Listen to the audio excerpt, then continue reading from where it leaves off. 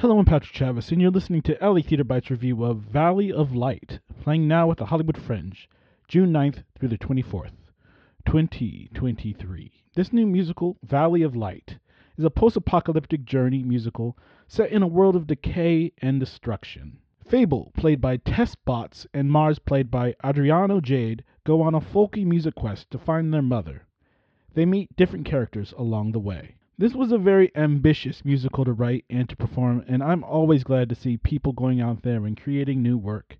I was literally in the front row of the theater, and if it wasn't the first show, it was one of the first shows, and especially in the first act, it might be jitters. It was very difficult to hear and understand what was being sung on stage. The actors just were not projecting enough, and if I couldn't hear it in the front row, I know a lot of other people watching the show also had issues. When the actors were talking, what was said was way clearer, and it does improve as the show gets going, especially by the second act.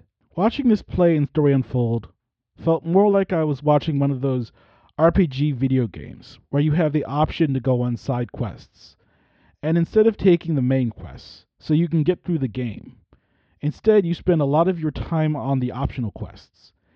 And that's perfectly fine in a video game, but the play's almost 2 hours long. The writer is trying to tell too many stories, and the whole thing gets dragged down. It's very unfocused. This could be two different plays if structured properly.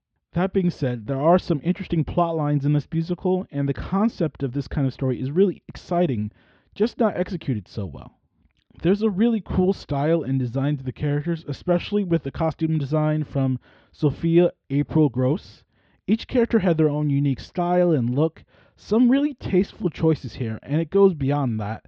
The fashion fits the characters and their personalities. I think the folky musical direction was a great idea, but needed more preparation. The acoustic guitar was barely audible at times, the piano was being overtaken by the drums. The acting from most of the actors in this production was pretty one note. At the very least, they had their lines down, but the extra work to really define the character was missing. A lot of it was just going through the motions. There's serious potential in a musical like this, but I think it may have been rushed, and I hope to see this group's work in the future. I give Valley of Light at the Hollywood Fringe a 6.6 out of 10.